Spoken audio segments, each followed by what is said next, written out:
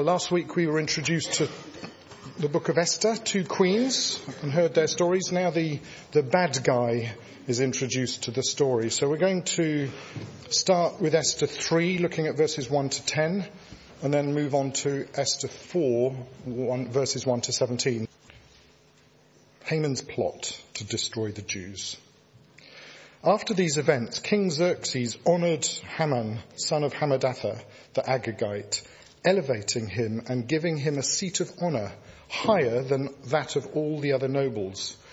All the royal officials at the king's gate knelt down and paid honour to Haman, for the king had commanded this concerning him. But Mordecai would not kneel down or pay him honour. Then the royal officials at the king's gate asked Mordecai, "Why do you disobey the king's command?" Day after day they spoke to him, but he refused to comply. Therefore they told Haman about it to see whether Mordecai's behaviour would be tolerated, for he had told them he was a Jew. When Haman saw that Mordecai would not kneel down or pay him honour, he was enraged. Yet having learned who Mordecai's people were, he scorned the idea of killing only Mordecai. Instead, Haman looked for a way to destroy all Mordecai's people, the Jews, throughout the whole kingdom of Xerxes. In the 12th year of King Xerxes, in the first month, the month of Nisan, they cast pur, that is, the lot, in the presence of Haman to select a day and a month. And the lot fell on the 12th month, the month of Adar. Then Haman said to King Xerxes, "There is a certain people dispersed and scattered among the peoples in all the provinces of your kingdom, whose customs are different from those of all other people, and who do not obey the king's laws. It is not in the king's best interest to tolerate them. If it pleases the king, let a decree be issued to destroy them, and I will put 10,000 talents of silver into the royal treasury for the men who carry out this business." So the king took his signet ring from his finger and gave it to Haman, son of Hammedatha, the Agagite, the enemy of the Jews. And then let's jump to chapter 4. When Mordecai learned of all that had been done, he tore his clothes, put on sackcloth and ashes, and went out into the city, wailing loudly and bitterly. But he went only as far as the king's gate, because no one clothed in sackcloth was allowed to enter it. In every province to which the edict and order of the king came, there was great mourning among the Jews, with fasting, weeping and wailing. Many lay in sackcloth and ashes. When Esther's maids and eunuchs came and told her about Mordecai, she was in great distress. She sent clothes for him to put on instead of his sackcloth, but he would not accept them. Then Esther summoned Hathash, one of the king's eunuchs assigned to attend her, and ordered him to find out what was troubling Mordecai and why. So Hathash went out to Mordecai in the open square of the city in front of the king's gate. Mordecai told him everything that had happened to him, including the exact amount of money Haman had promised to pay into the royal treasury for the destruction of the Jews. He also gave him a copy of the text of the edict for their annihilation, which had been published in Susa, to show to Esther and explain it to her. And he told him to urge her to go to the king's presence, to beg for mercy and plead with him for her people. Hathash went back and reported to Esther what Mordecai had said. And then she instructed him to say to Mordecai, "All the king's officials and the people of the royal provinces know that for any man or woman who approaches the king in the inner court without being summoned, the king has but one law, that he be put to death. The only exception to this is for the king to extend the gold scepter to him and spare his life. But 30 days have passed since I was called to the king." When Esther's words were reported to Mordecai, he sent back this answer: "Do not think that because you are in the king's house, you alone of all the Jews will escape. For if you remain silent at this time, Relief and deliverance for the Jews will arise from another place, but you and your father's family will perish. And who knows but that you have come to royal position for such a time as this?" Then Esther sent this reply to Mordecai: "Go gather together all the Jews who are in Susa and fast for me. Do not eat or drink for 3 days, night or day. And I and my maids will fast as you do. And when this is done, I will go to the king, even though it is against the law. And if I perish, I perish." So Mordecai went away and carried out all of Esther's instructions. Thanks, Simon. Let's keep that passage open, that'd be great. And let's pray, shall we, for God's help as we look at it. Father, thank you again for your word to us. And as we come to look at it now, we pray, Lord, that you might open your word up to us and open us up to your word, that we might know you better, that we might love you more, and that we might make our stand for the Lord Jesus in this world. For his name's sake we pray. Amen. Amen. Well, I want to begin this morning by reading to you a short extract from an article in a magazine produced by Open Doors, which is an organisation that works with the persecuted church. You can follow it here on the screen. This is the short extract. "The Christian persecution we read about in scripture and history books is not a thing of the past. It still exists. Today, in the 21st century, we are living in a time when persecution against Christian believers is the highest in modern history. According to an in-depth report, persecution is increasing at an alarming rate. Research indicates that every day 11 Christian believers are killed for their faith."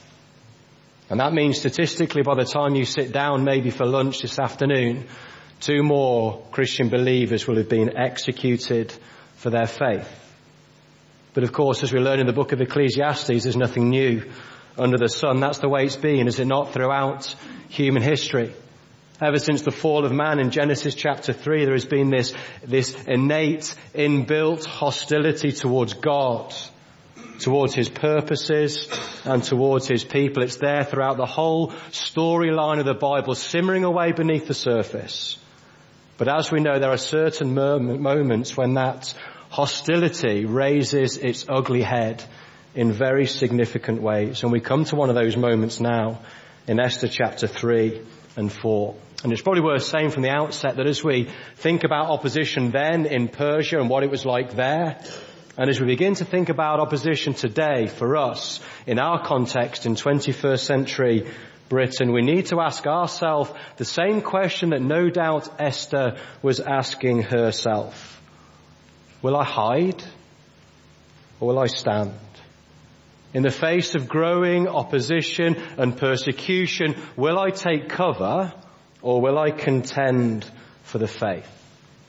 Last week we looked at the story of 2 queens, the fall of Queen Vashti and the rise of Queen Esther. And for those of you who were here, you may remember that these were a couple of dark chapters. This was not a very nice scene to be a part of. A scene full of drunkenness and sexual immorality, of abuse of power. A world, as we said, not too dissimilar from ours today. But through it all, we saw the sovereign hand of God at work, moving Esther to her royal position for such a time as this.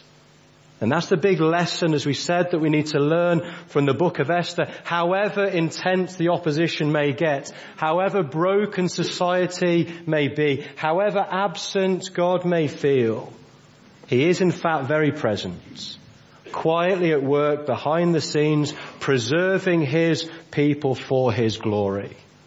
Last week we had the story of 2 queens. This week we have the story of 2 plots. A plot to assassinate King Xerxes and a plot to annihilate the people of God. Have a look back, if you would, at chapter 2 verse 21. We didn't read this out, so let me read it to you now. Verse 21 of chapter 2.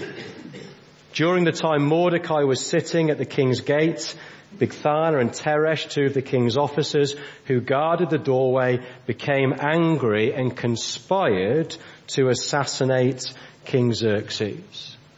We're not told what their motive is, but for whatever reason, these two bodyguards have had enough.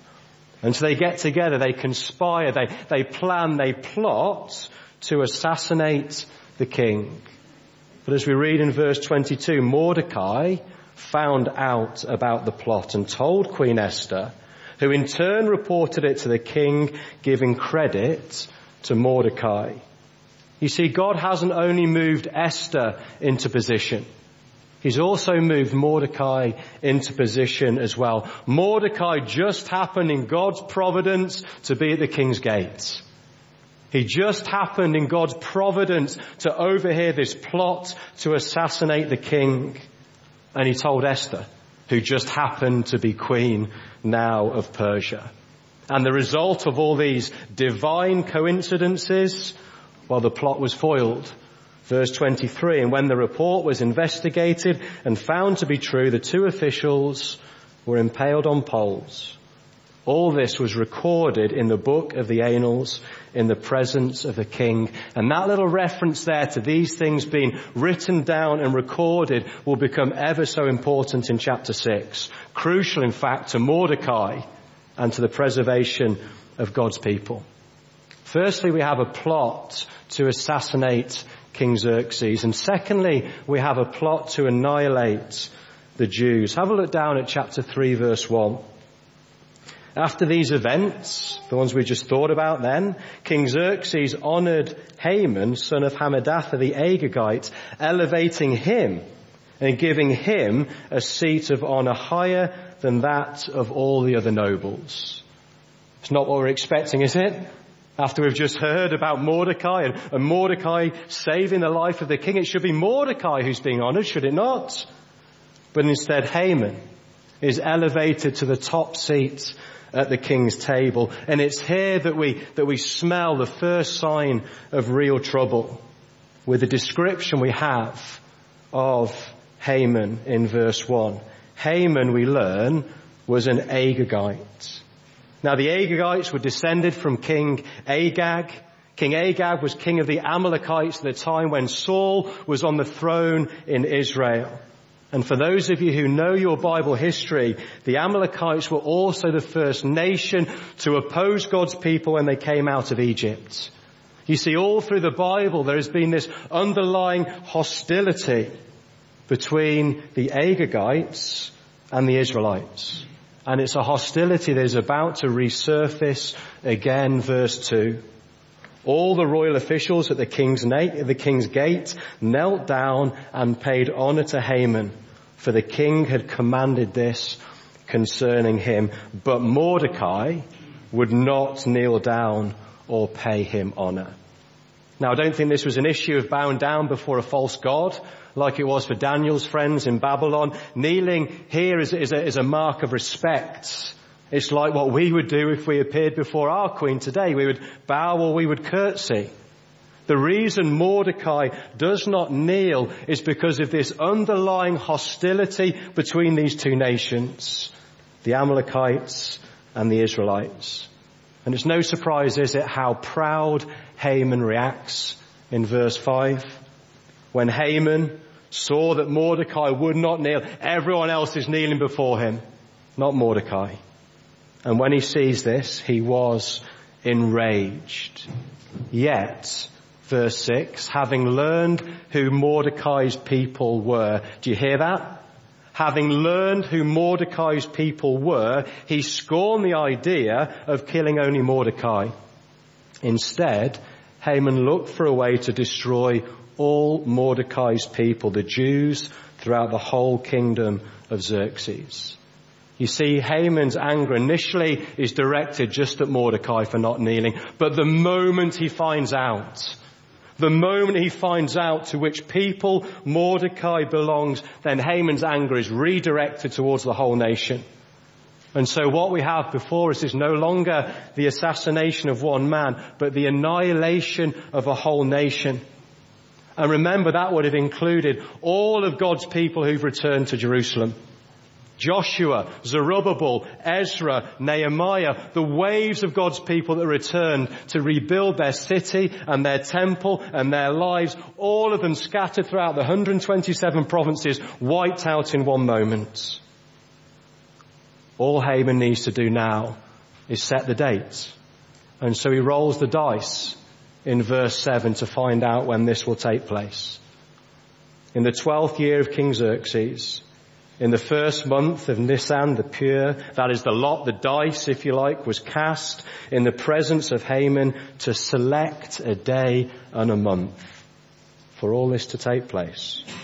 And the lot fell on the 12th month, the month of Adar. And so the date's been set. It's in the diary.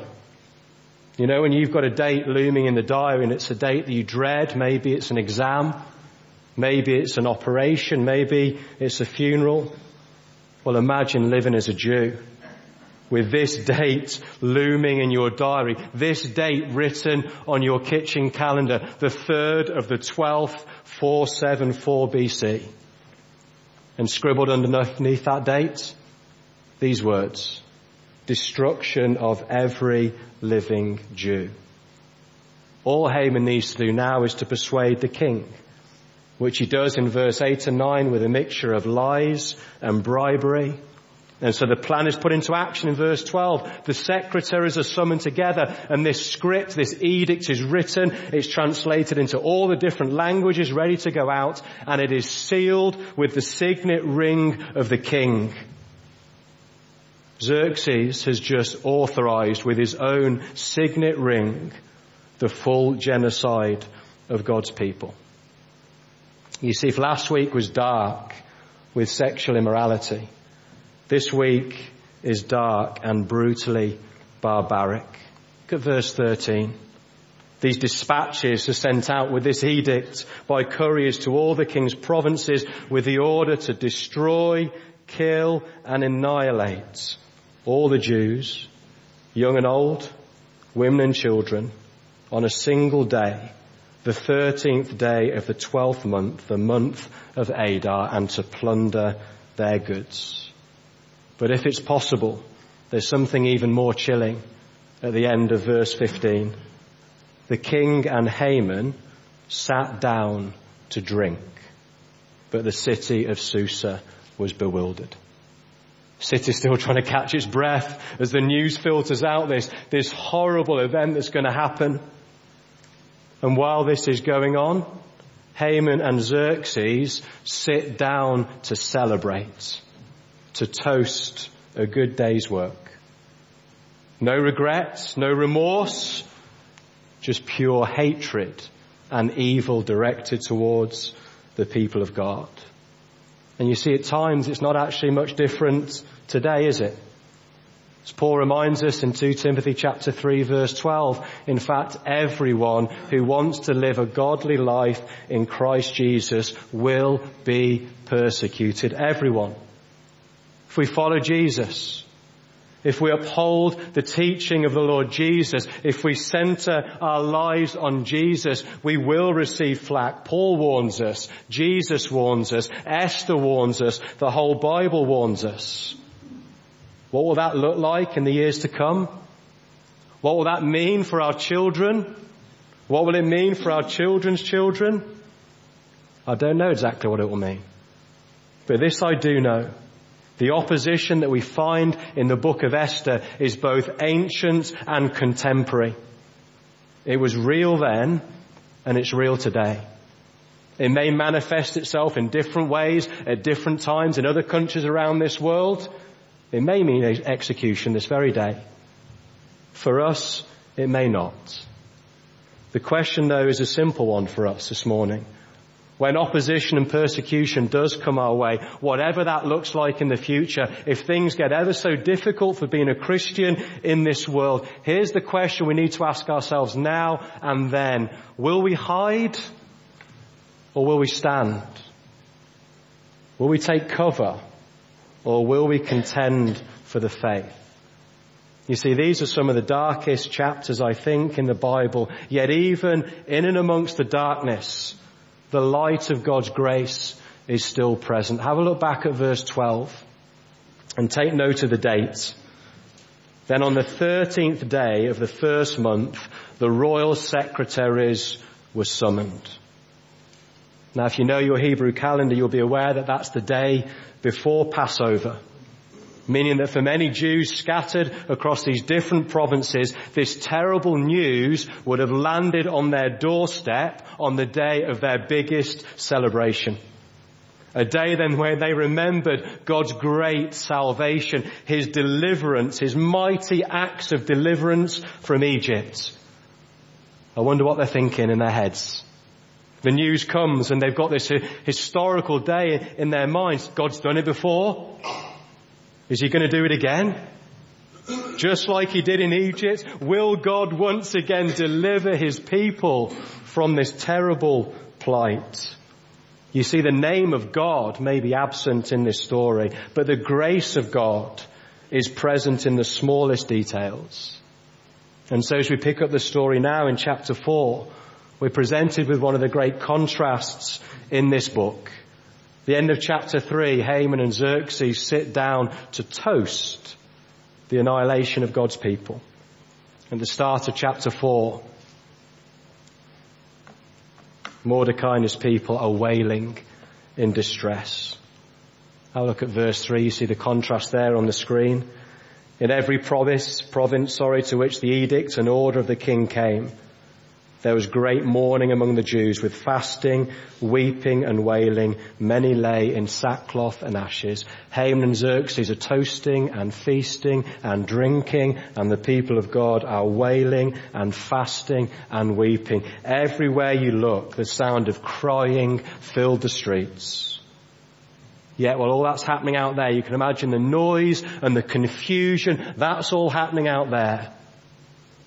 But at the same time, it seems like Esther within the bubble of the palace is oblivious to these things. She's informed of Mordecai's grief in verse 4, but she doesn't know what's caused it yet in verse 5. Then Esther summoned Hathach, one of the king's eunuchs, assigned to attend her, and ordered her to find out what was troubling Mordecai and why. And so Hathach, being the good attendant that he is, goes out to find Mordecai. And when he does, Mordecai has 3 things to pass on back to Esther. Number 1, he tells him everything that's happened. Pass this on. This is what's happened. Tell Esther what's happened. Number 2, he gives them the edict that's been sent out. Please put this in Esther's hand. And number 3, he instructs Esther to go before the king and to plead for her people. And it's that last point there that takes us all the way back to chapter 2, verse 20, where we read this. But Esther had kept secret her family background and nationality just as Mordecai had told her to do. For she continued to follow Mordecai's instructions as she had done when he was bringing her up. You see, Mordecai's previous instructions to Esther was to hide her nationality. Now it's all changed. Now it's the opposite. He says, go. He says, go to the king. Let him know who you are. Let him know who your people are and plead with the king on behalf of your people. And I guess the question we're asking ourselves is, will she go? Until now, 2 verse 20, Esther has carried out all Mordecai's instructions, but will she listen now when it matters most? Well, the initial reply comes in verse 11. All the king's officials, I'll put that picture back up, all the king's officials and the people of the royal provinces know that for any man or woman who approaches the king in the inner court without being summoned, the king has but one law, that they be put to death unless the king extends the gold scepter to them and spares their lives. You must be joking, says Esther. If I go in, I'm probably not going to come out.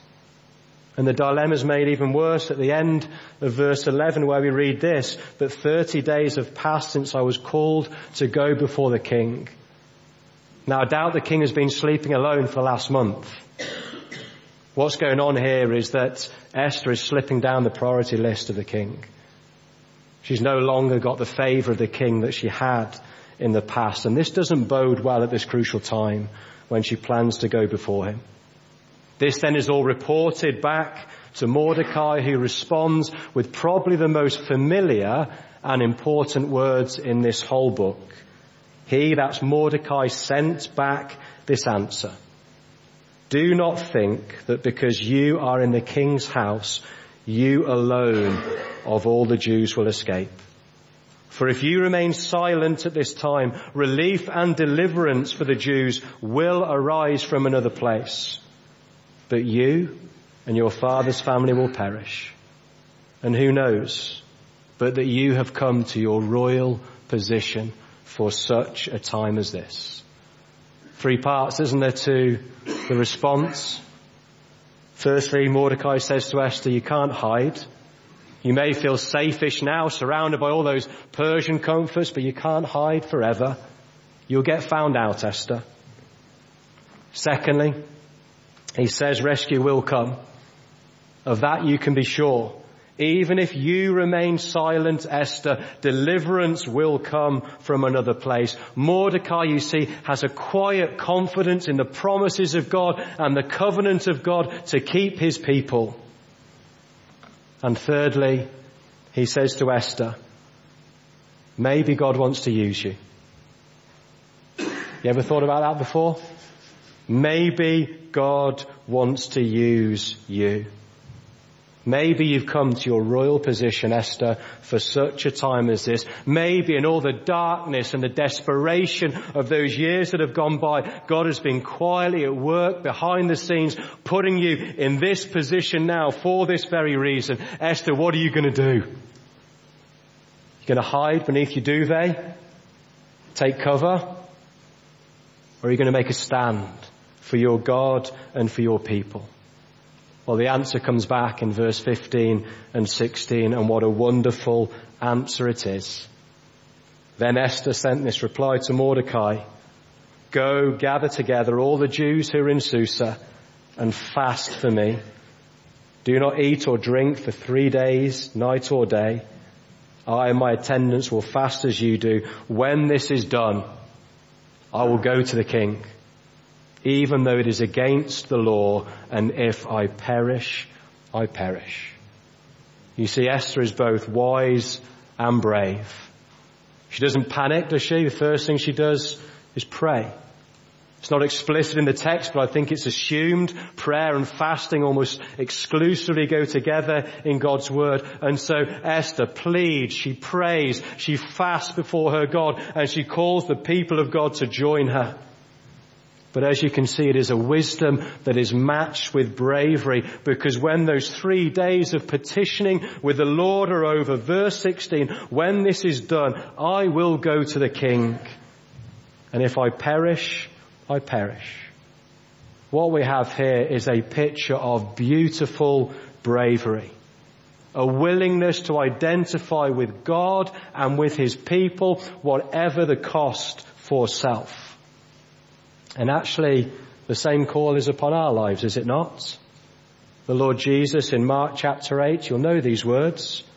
Then he called the crowd to him, along with his disciples, and said, whoever wants to be my disciple must deny themselves and take up their cross and follow me. For whoever wants to save their life will lose it. But whoever loses their life for me and for the gospel will save it. What good is it for someone to gain the whole world, yet forfeit their soul? What can anyone give in exchange for their soul? If anyone is ashamed of me and my words in this adulterous and sinful generation, the Son of Man will be ashamed of them when he comes in his Father's glory with his holy angels. And so the question for us is this: will we hide or will we stand? If you were put on trial tomorrow, like brothers and sisters of ours across the world are, if you were put on trial tomorrow, would you hide or would you stand? If the Christian faith is being undermined in the playground or in the college yard or wherever it is, will you hide or will you stand? If the name of the Lord Jesus is being mocked and spat on in your workplace, will you hide or will you stand? Will you be willing to deny yourself, to take up your cross and to follow your Saviour who willingly laid down his life on the cross for you, that we might know him and that we might know life and light and glory and goodness forever? Will we follow in the footsteps of Esther and make our stand for the Lord Jesus in the places that he has put us in? As we draw things to a close, I want to make one more comment on verse 14. Mordecai says to Esther, "Who knows but that you have come to your royal position for such a time as this?" Now, I'm aware that these words were spoken firstly to Esther, but can I say they are equally true for you? God has put you, he's put you in the position you are in right now for a reason. In your family, he's put you there. In your streets, he has put you there. In your school or college, he has put you there. In your workplace, he has put you there. There are no coincidences in life. We've seen that, haven't we, in the book of Esther? God is moving his people around. And those people around you in your life are there by God's divine appointment. It's no coincidence you've lived next to the same person for 23 years.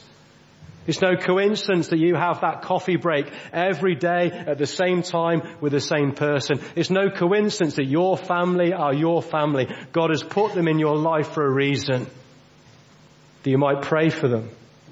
And that you might show them the Lord Jesus. And that however hard life may get as a Christian in the decades to come, as the freeze of apathy maybe becomes the fires of persecution in our land, however difficult things might get, will you make your stand for Jesus, knowing that he loves you and he's put you there for a reason? And whatever people make of my name and your name, oh, that they would exalt the name of the Lord Jesus because of all that he has done for you and for me. Will you hide or will you stand for the Lord Jesus tomorrow, next week, next year, and for however many days the Lord gives us in this world? Shall I pray for us? As I do, the band can come to the front because they're going to lead us in song.